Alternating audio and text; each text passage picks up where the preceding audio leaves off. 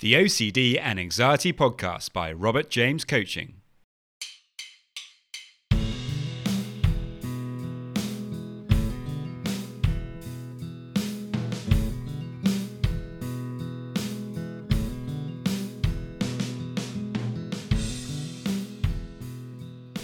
Hello and welcome to the OCD and Anxiety Podcast, where we explore how to have a more positive relationship with anxiety disorders, taking back control so that you can start living the life you choose and not the one chosen by your fears.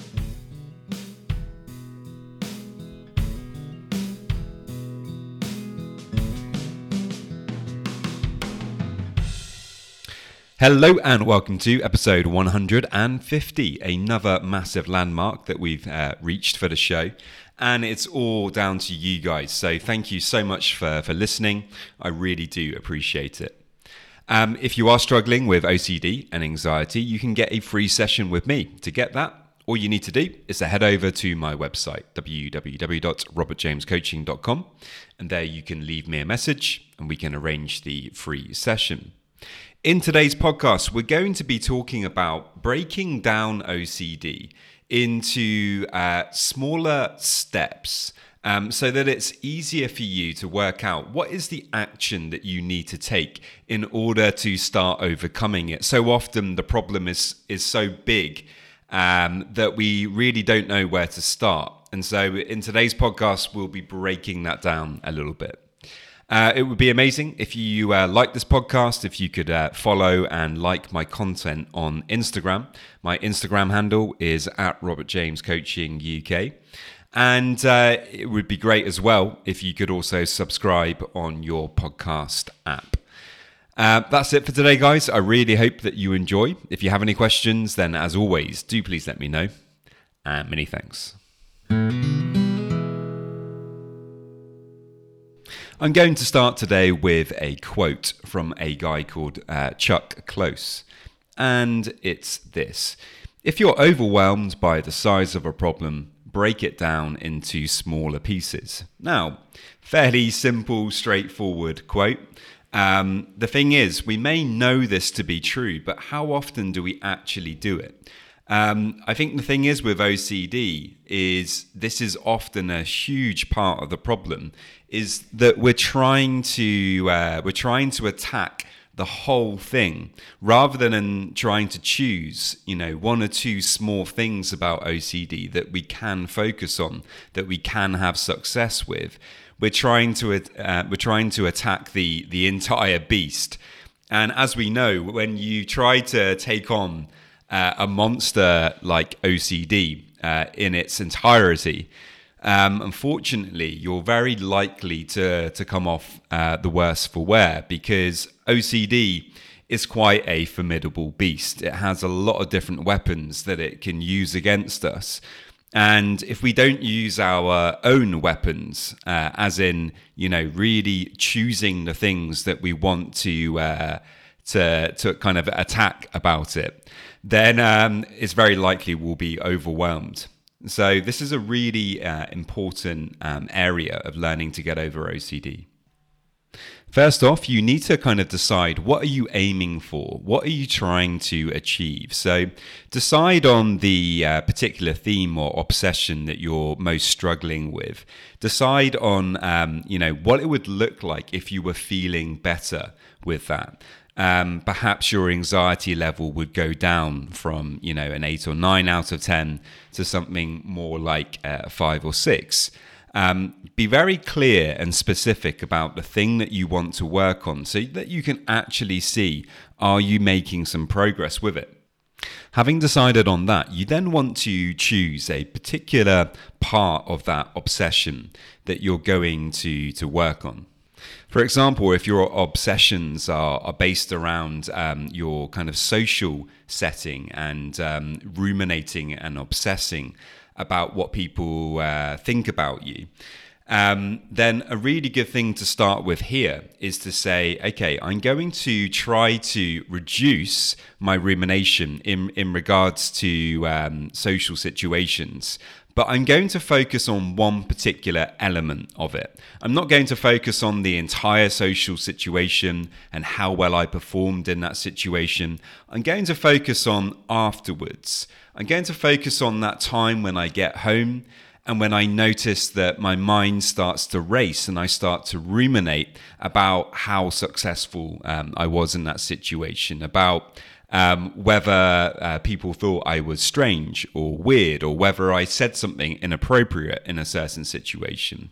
The idea would be to try to reduce that rumination. And if you're successful at that, really trying to celebrate that, because obviously it's an achievement. Even if you've only reduced that rumination a small amount, we really need to be happy and positive about the small successes that we have and to celebrate those, because that reinforces it to ourselves, and then it's much more likely that we're going to repeat that behavior in the future. To help you with this process, I would really, really recommend journaling, because journaling allows you to kind of take some pressure off yourself. If you keep everything up in your mind the whole time, it's very hard to kind of to keep an objective standpoint, because your emotions are going to be changing as you go through your day. Depending on what you've been eating and how much sleep you've been getting.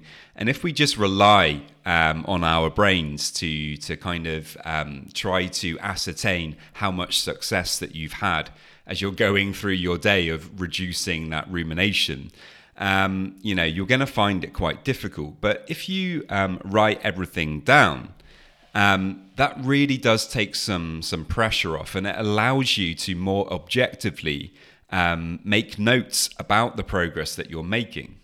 In essence, what we're doing here then is we're actually just choosing to focus our attention on one small part of the obsession, rather than analyzing every single thing about the social situation whilst you're there and afterwards, and asking questions to people and trying to get reassurance or whatever else you might do. You're just choosing to focus on the rumination element of it, and you're trying to reduce that. Another example could be contamination OCD with hand washing. Rather than trying to completely get rid of hand washing and only be happy once you've achieved that, the idea is to break down the problem, is to try to reduce the hand washing and just really focus on reducing the amount of time that you spend doing it. And starting off with, a very small achievable goal of saying reducing it by 30 seconds or 1 minute. And what you really want is to make sure that you're achieving that goal. So if you're not achieving it, then perhaps the goal that you've set for yourself is too difficult. So maybe you need to kind of go back to the drawing board and come up with a goal that really is achievable. And as you kind of go through with this and you start to get more and more success at achieving these goals, over time, you really start to build up your confidence. You start to feel a lot better about yourself. And you can start to attack more and more of the different parts of the OCD. And then over time, you really start to deal with the problem as a whole, because you've chosen to focus on these smaller parts. And I see this all the time with my clients. When they're able to just really focus on tackling the small stuff, the bigger picture will start to take care of itself. Unfortunately, with OCD, it would be amazing if we had this ability to be able to to just come in and do 2 or 3 sessions with a coach or a therapist. And then, brilliant, you've worked out OCD and off you go. You can be happy now. You can enjoy your life. Unfortunately, obviously it's not quite like that, because, this is a habit of mind that you've picked up over a long period of time. And so to kind of undo the habits of OCD, we need to apply new habits and stick to them over a sustained period of time. And we really need to build up a feeling of positivity, a feeling of being successful. And so what you really want to do with that in mind is to try to become, 0.1% better each day, or even less, 0.001% better. It doesn't matter, as long as you're taking some small action, some small steps towards your goals each day with OCD, you won't be able to help but slowly improve. It's going to happen. And it is the healthiest and the best approach to dealing with it. Certainly for me, when I was really struggling, it was this kind of approach that made the biggest difference for me. And bearing in mind as well that, as you get better, it is not a linear straight line. You're going to have big improvements, and then you're going to have setbacks. And this is a perfectly normal part of the process and not something to be discouraged by. It's so easy to get wound up and upset when we have setbacks. It can feel like we're going back to square one, but you never go back to square one. If you've been learning about OCD and applying the skills that you've been learning, then, you are going to be in a better place generally. But, we do get tired, things happen in life. OCD can flare up from nowhere again. But remember, you do not go back to square one. So that's it today, guys. I think this is an important area. Really try to pick your battles, if you like, and choose the small things that you can start working on with your OCD, rather than focusing on, getting rid of the whole thing as soon as possible. So I hope you found that helpful. As always, if you have any questions, then do please let me know. And many thanks. Just a quick reminder that if you want to get a free session, all you need to do to get that is to head over to my website, www.robertjamescoaching.com. And there you can leave me a message and we can arrange the free session. And now just a quick reminder of my disclaimer.